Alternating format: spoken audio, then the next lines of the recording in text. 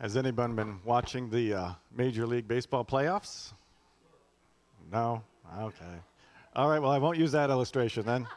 No. Actually, I have to, because that's the only one I prepared. Although I hope it's not too off base. I was really hoping to make a home run with this illustration, but so I was watching it, and it's playoffs, and so some of the announcers were saying that, you get so hyped up, some of the pitchers get so hyped up because it's the playoffs that they actually try too hard, that they overthrow the pitch because, again, they're trying so hard and it sails, right? And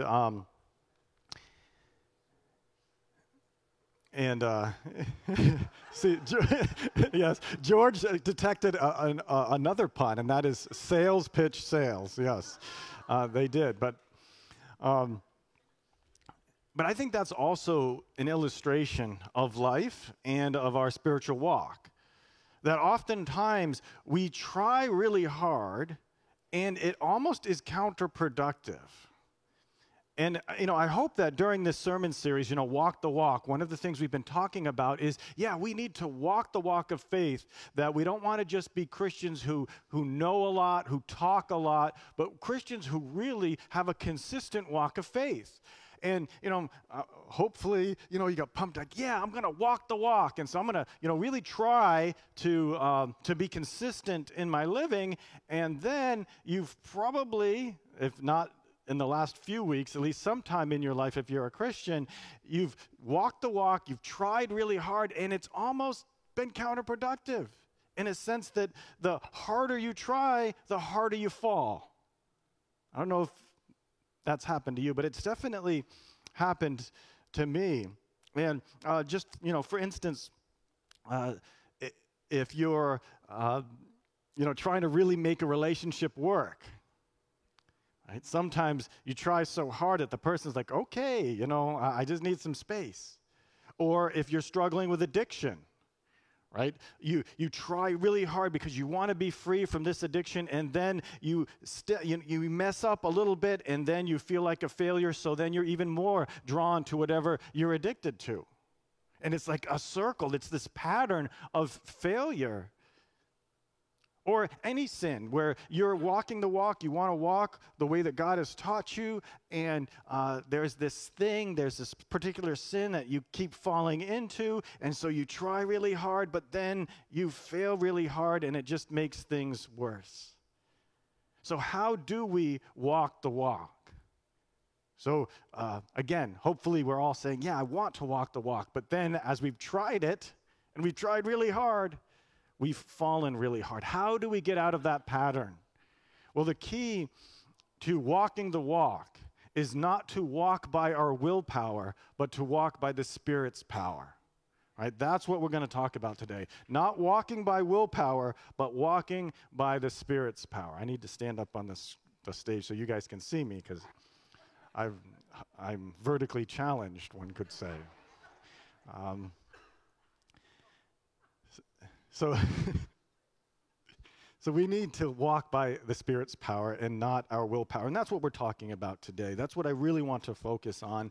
And here's the thing, is that we walk by the Spirit's power. We also walk in God's promises. So last week and the week before, we talked about walking in God's promises. One of the ways we walk the walk is by walking in God's promises. And one of the things that God has promised us is the Holy Spirit, that a part of the new covenant. Right? Because remember, parts of God's promises, groups of God's promises in different ages are called covenants. God makes promises, covenants with his people. And last week we looked in Jeremiah 31, also Ezekiel 11. God promises the people who keep failing, his people Israel, they keep failing. God says, all right, I'm going to make a promise. I'm going to make a new covenant with you. And I'm going to give you a new spirit, a new heart. And so now, to walk the walk means we walk in that promise. We walk in the Spirit. We don't just have our own efforts, our own abilities, our own strength, our own love. We have the Spirit's strength, the Spirit's love. God's promise is to give us that new spirit. And so now we walk in that Spirit. We live by that Spirit. And a part of the way, how do we do that, right? That's the question. Well, in Romans 8, chapter 8, verses 1 through 14, the Apostle Paul gives us some answers. So I want us to go to Romans chapter 8, and now hopefully you notice, wait, if that's Romans chapter 8, there's like 7 previous chapters. And so what I'm hoping you're thinking is, all right, Pastor Joe, you better give us the context, right? You better give us that context. Good. I see you're hungry for the context, so I will give it to you.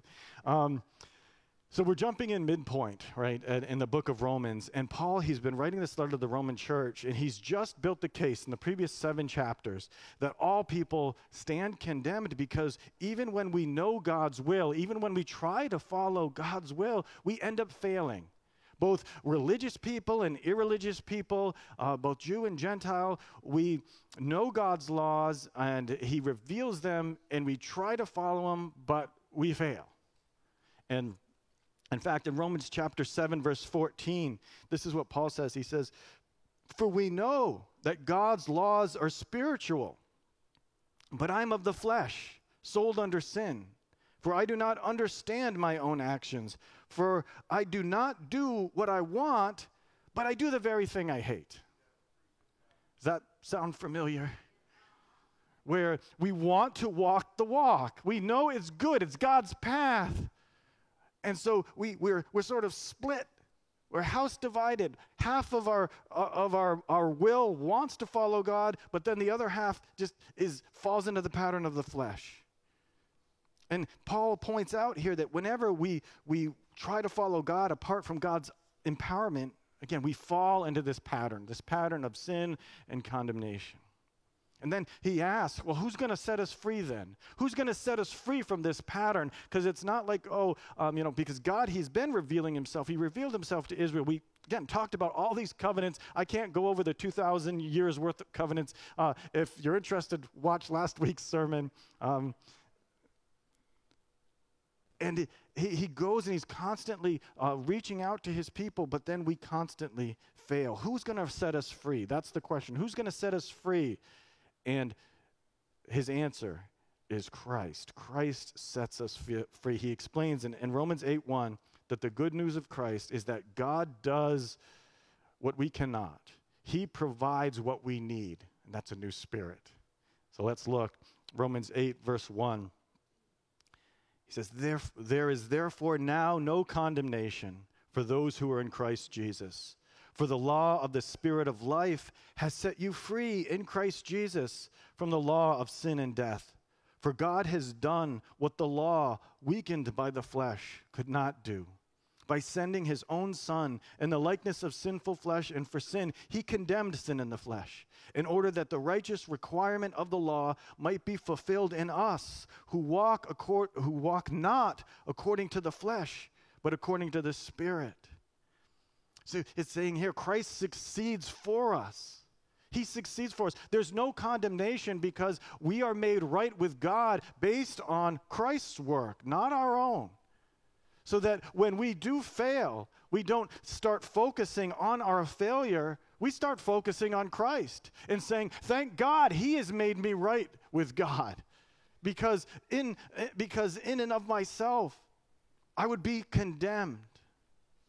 Christ took on the flesh to succeed on our behalf, so that instead of failure and death, we could have the Spirit of life in him. And so we walk not according to the flesh, but according to the Spirit. Let me define a couple of terms here. I want to define the word law, right? Because in verse 3 it says, for God has done what the law, weakened by the flesh, could not do. Here, the term law, that refers to the previous covenants. Again, we talked about that last week, where God, he instructs people. He gives the 10 Commandments. He gives laws of how we can be set apart and what we need to do to obey, and how we can approach a holy God in a broken and sinful world. And although the law was a part of God's grace, a part of saving people, the problem is we fallen human beings, we can't follow the law perfectly. We can't follow God's instructions. Israel couldn't do it. We can't either, which is why, again, we can't save ourselves. We need God to do that.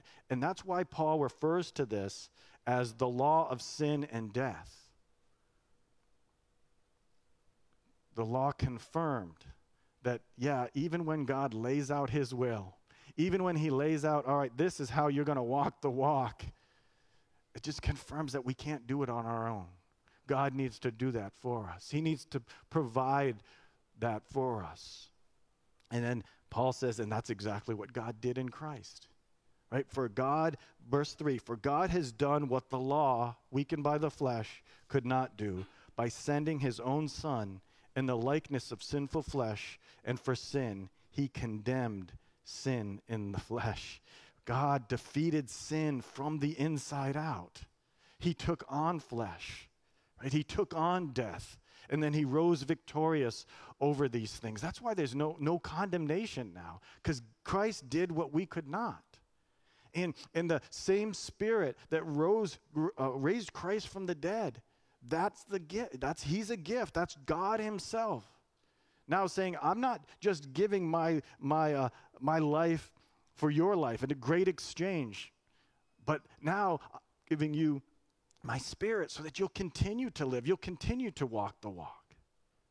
Let me define this other term here, flesh. I've been using it a lot. Paul uses it a lot. It doesn't refer to like skin, all right? I mean, it can refer to skin. It can refer to our physical bodies. And sometimes Paul uses it in that sense. But, you know, the physical is good. When God made the world, when he made us, it was good, right? He proclaimed that we're good, that the physical world is good. What's not good is the physical world apart from God. See, and that's how Paul often uses that term flesh, meaning the physical apart from God. Our own efforts. Living according to the flesh is living according to our own abilities, our own efforts, our own ideas, is really the normal way that most people live, right? Because we live in a fallen world. What does that mean, fallen? It means we've fallen away from God. That we normally live apart from God. And the Apostle Paul is saying, no, Christ came to save you from that.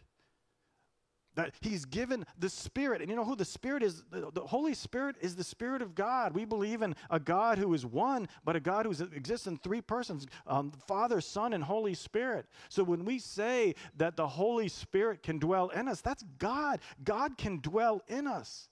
That's so close. That's way different than being separated from God. That's not living apart from God. That's living in the presence of God.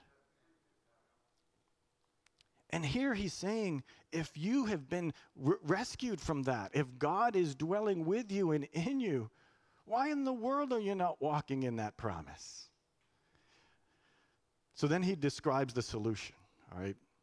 Well, here's the thing, is that you can say, all right, well then if Christ saved us, if there's no condemnation, then how come we continue to fail?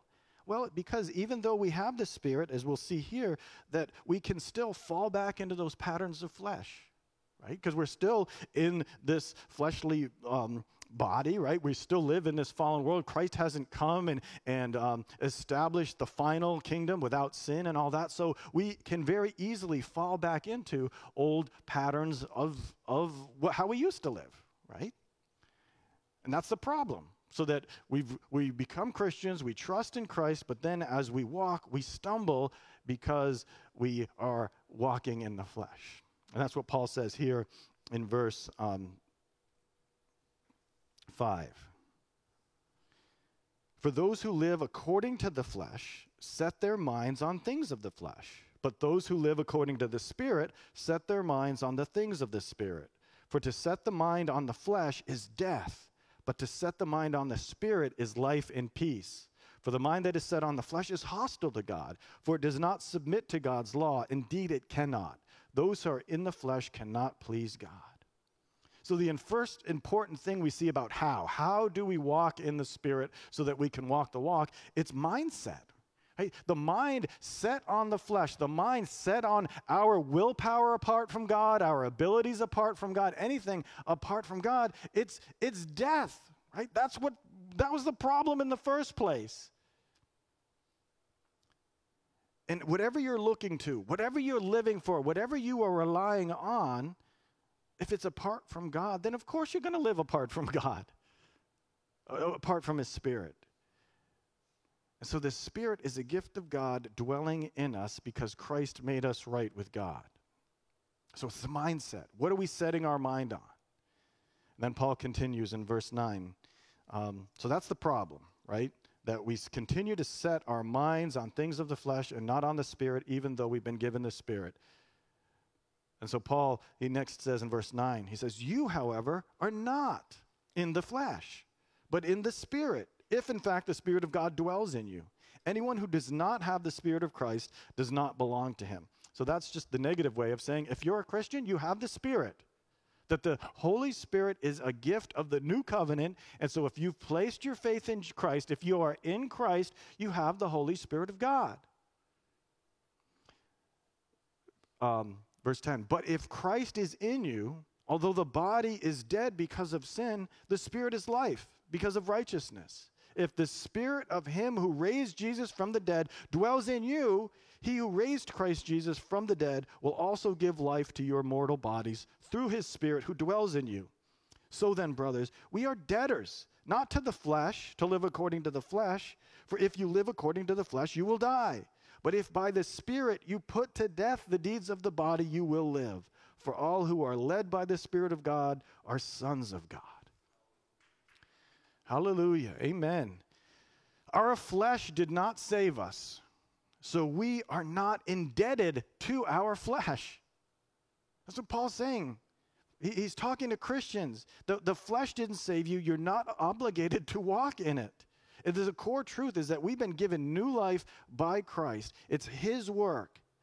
And Christ became flesh. He became human in all respects to do what we could not do. He lived the perfect life, and then he exchanges his life for our life so that when God looks on us, there's no condemnation because he doesn't see us. He doesn't see our sins. He sees the perfection of the Son of God. And again, that's not based on what we do. It's based on what Christ has done. So that then, now, we walk in that. We have that new identity in Christ. So, now you might so far you might be with me, you might be like, yeah, I understand that, I get it. That's the gospel, right? That Christ saves us, not ourselves. And if you've been a Christian for at any time, you're like, yeah, I get that. But the problem is that when I walk the walk, sometimes I fall. I still fail, even knowing that. So how do we walk in the Spirit knowing that, okay, I've got the gift of the Spirit, Christ has established the new covenant, so, but how do I actually do that? Well, let's look at what Paul says. First thing he says is it's about mindset, right? And so the three things that he says, how are we going to walk in the Spirit, is first, set your mind on the Spirit. Next thing he says is, and put to death the fleshly deeds, and then be led by the Spirit. So let's look at each one of these. Verse 8, for to set the mind on the flesh is death, but to set the mind on the Spirit is life and peace. So where are we setting our minds? That's the first thing. If you want to walk in the Spirit, set your mind on the Spirit. So yes, we're God-centered. It starts with salvation, but it includes how we walk, how we live each day. Because whatever you do, whatever you set your mind on gets bigger, right? That's just what life is about. Whatever you focus on takes up more of your mind, right? That's why we talk about focusing. Let's focus, and so we bring it into focus, and that thing gets bigger in our view. So whatever you set your mind on is going to get bigger, right? So if we can still live in the flesh even though we have the Spirit, if we're setting our mind on fleshly things instead of spiritual things. And I mean even overcoming sin. I mean even of walking that Spirit-filled life of peace. So let me give you an example, is that, sometimes when we have a problem or we're trying to combat sin, what do? Well, we try harder. We think about the problem, right? We start to focus on the problem. I know, in churches we have a lot of problems. So as pastor, I have a lot of problems, right, that come my way. And what I've noticed is when I focus on the problem, because again I like to analyze things, and so I start focusing on the problem. You know what happens? That problem seems bigger, and I get more crabby. Just ask Wendy. More pessimistic, Why? Because I am focusing on the problem or on that sin. But when I start to focus on the Spirit, when I set my mind on the Spirit, and what that looks like is like, okay, God, this is a problem. It's bothering me. And instead of starting to really focus on that, I immediately say, all right, God, this is a problem, and I'm bringing it to you. God, fill me with your perspective, fill me with your love, fill me with your wisdom. And as I focus on God and I focus on the Spirit and set my mind on the Spirit, guess what? The Spirit begins to take up more of my mind, more of my heart, and I start to exude a love beyond myself, a faith beyond myself, a perspective beyond myself. And that's the Spirit. So it starts with setting our minds on the Spirit, not on the flesh. Likewise, if we spend 20 hours a week, flipping through social media, you know what our mind's going to be filled with? Divisiveness. Everything's a catastrophe. Everything's awful. Every person is the worst and most vile person in the world if they're your enemy. And so we're going to start seeing things from that perspective.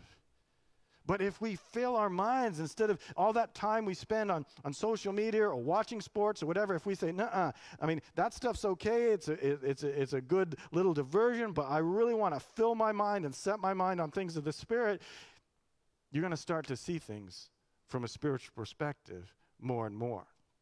So where is our mindset? So one of the reasons that we might not be walking in the Spirit, we might be failing and trying harder but falling, is our mindset. We may be setting our mind on the problem. We may be setting our mind on the sin. We may be setting our mind on our willpower. And I know for the first long time, I still do this, but I remember I really struggled when I was a young Christian. I'd try harder and try harder because generally from my previous times in my life, if I tried harder, I could do most things. I could accomplish almost anything if I just put my mind to it. But it doesn't work that way in the spiritual realm. You can't love beyond yourself. You can't do supernatural things beyond yourself. That's the natural way of thinking. If you want to live beyond yourself, you need the Spirit. And if we're going to relate to other people in a supernatural way, we can't control what other people do. And so that focus on the Spirit, it's not about trying harder. It's about setting where our mindset is, not on our willpower, but on God's power. So that's the first thing. So set your mind on the Spirit. So say it with me. Set your mind on the Spirit. Okay? That's the first thing. To walking by the Spirit, we got to set our mind on the Spirit.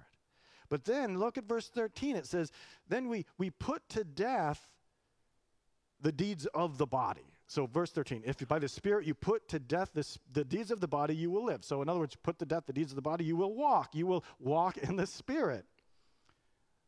So we basically say no to sin. If you want to kill something, you don't feed it, you starve it, right? So we move our mindset, we set our mind on the Spirit, but then we move our choices with those. So an example, let's say someone does you dirty, right? So someone, they offend you, they do something that's nasty to you, and what happens? Well, there's that sense in you that says, all right, I want to repay them. I want hurt for hurt, right? They hurt me, I want to hurt them. But we know that's not the right way, because vengeance is the Lord's, right? So we move, and what happens is normally we start thinking about, hey, why is that person wrong? Why did they do that? Why are they so wrong? Or we think about how much they hurt us. We move our mind. We don't set our mind on that, because then things just get worse. What do? We set our mind on Christ. We move our mind from the hurt to Christ, and then we move our choices to act and say, you know what? I want to do something to get back at them, but I'm putting to death the deeds of the body. I am choosing now, because I'm a child of God. My identity is not in the flesh, it's in the Spirit, so I am not going to do that. Instead, I'm going to choose to turn the other cheek. I'm going to choose to bless instead of curse. I'm going to pray for that person. And you make the choice. So you mindset, and then you move your choice. You put to death the deeds of the body. You're like, I'm not going to feed that spirit of vengeance. I'm not going to feed that hatred. Instead, I'm going to feed my heart with the Spirit. And so I'm making those choices. I'm putting that to death. So we put the deeds of the body. And it's more than sins, though. When Paul says put to death the deeds of the body, it's more than sins. It's living to our own abilities, to our own efforts, to our own ideas. Again, that's the normal non-supernatural way of living. Is we can very easily just do things again on our own, apart from God. So we set our minds on Christ, but then we don't just walk normally. We say, no, I'm putting to death that natural way of living that says, I'm going to do this apart from God. And in fact, before I was preaching, as I was sitting there singing some of the songs, I was a bit convicted in the sense that, I was thinking, all right, well, some of the points that I wanted to make in this sermon, and that one kind of hit me and saying, all right, Joe, are you relying on your own abilities? Are you relying on your own ideas? Or did that really come from the Spirit? And so there's this thing going on with, it's not sin, like just, talking from the Bible. There's no sin there, but it's a whole way of living, right? There's a way of living, and we want to put to death that way of living apart from God, because that's the natural way. So it's, of course, sins separate us from God. Yeah, sins will totally unplug us from the Spirit. But also what will unplug us from the Spirit is ourselves. Just walking, doing our normal thing apart from God. No matter what we do. All right, so that's the second thing, right? We want to set our mind on the Spirit. We want to put to death the deeds of the flesh. And then the last thing is be led by the Spirit. Verse 14, for all who are led by the Spirit of God are sons of God. So we allow the Spirit to lead us in our daily lives instead of the natural flesh. And so think about it. How are we led? How are we led? Now, oftentimes new Christians or drifting Christians, have trouble discerning. All right, well, what's the Spirit's leading? What does the Spirit sound like? Who is He? How does God lead me into this next step? So if we set our minds on the Spirit, we move our choices, well, then being led by the Spirit is then taking that next step, right? It's actually walking. It's saying, all right, where is this next step that I need to go? And it's not just figuring it out by, all right, if I think enough and I analyze the situation, then, through my own intellect, I'll be able to figure out the best path, but it's rather saying, all right, what's the next step, God? I want to be led by the Spirit. I want you to guide this next step. And we discern the Spirit's voice through the Word, through prayer, and through the community. So what I mean by that is that sometimes it's hard to figure out, all right, God, what's the next step? And it's hard to discern what's the Spirit leading and where's my own leading, but that's where the Word comes in, right? The Scriptures. Because the Scriptures throughout say that the Scriptures were inspired by the Holy Spirit. So if you're wondering, where would the Spirit lead me? Well, here's a start, right? You read the Scriptures and you start to understand, this is how God wants me to go. This is where the Spirit's leading me. But then there's prayer. I mean, it sounds basic, but how many times don't we do it? Just saying, God, what do you want me to do? It's, Holy Spirit, where's the next step that I should go? So many times we don't even stop to ask. So no wonder we're not getting led by the Spirit, because we're not asking. And then the final way is the community, right? Is that God has put us in a community of believers so that He can help guide us what's the next step. So that maybe a brother or sister in Christ comes up to you and encourages you. Maybe you're down and you're like, man, I'm just thinking of not even doing this thing anymore. And then a brother or sister comes up and says, I'm so happy that you're here. Do you know how much you encourage me when you share a bit of your life? And then that's the Spirit saying, no, keep going. The community helps us as well. So be led by the Spirit. And then the thing is if we set our mind on the Spirit, if we put to death the fleshly deeds, and if we ask and allow ourselves to be led by the Spirit, that's how we walk according to the Spirit. So that's your part in living by the Spirit, right? We have a part to play. Yes, it's the Spirit's work, but it's us actually connecting so that the Spirit can transform us from the inside out. The Spirit can guide us to places that He wants us to go. And the thing is that when we start walking in the Spirit, then we'll also exhibit the spiritual fruit. So love, joy, peace, patience, kindness, self-control. We'll have freedom. We won't have fear. We'll have a revival in our hearts. We'll have that assurance of being God's child. And those are the things, when we walk in the Spirit, we start to experience those. But I even reluctant to say those things, because here's the thing, is that our desires apart from God still can be messed up. So if I say, you want peace in God, well then walk with God, walk in the Spirit. And so you know what we might do? We might use spiritual things to get fleshly results. What I mean by that is I want to live a life of peace. I want more joy in my life, so I'll follow God. Well, the problem with that is, well, then what's your God? Is it peace? Is it joy? Or is it God? God's not a means to an end. He is the best good. He is the biggest good. And so the reason we need to walk in the Spirit, the reason we need the Spirit is even our desires can be used to live life apart from God. In other words, I want the peace of God. I want joy. Well, you only get those if you're walking with God. And so we need to do that. And so hopefully you see the problem. Hopefully if you're a Christian and you've been trying to walk the walk, I don't really need to tell you that, wow, that's difficult, that oftentimes we fail. You know that, right? And if you don't, well, then you probably need to talk to God about pride. Is that we walk and we continue to fall. Well, I want to tell you, the good news is it's not about trying harder. And I hope that's good news to you, because we live in a busy world. We have so many things to do, and it might be you might think, if I just try harder. No, it's not the willpower, it's the Spirit's power. And if we will set our mind on the Spirit, if we will put to death the deeds of the flesh, if we'll allow ourselves to be led by the Spirit, we will start to walk in the Spirit.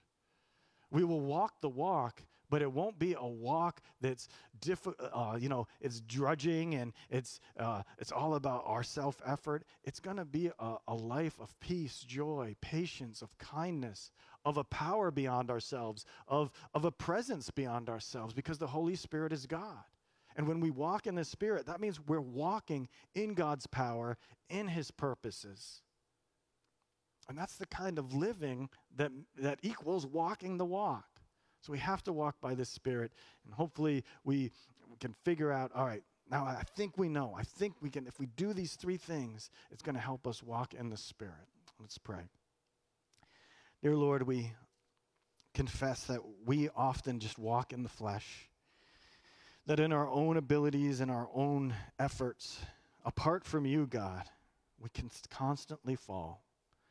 So I pray, Lord, that your Spirit would move about this place, that you would be convicting us to totally turn everything over to you.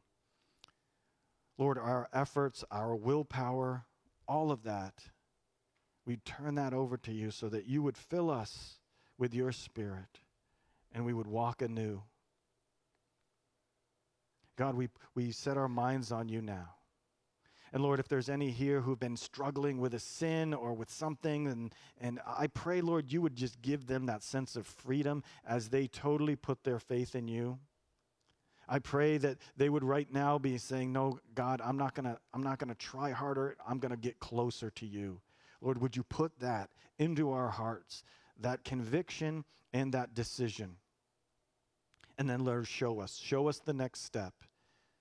Lord, there's some here who are asking, Lord, what's next? What's the next step I need to take? Would you give them that insight, whether it's a scripture or whether it's somebody in this body who comes and gives them counsel? But Lord, we are tired of walking in the flesh.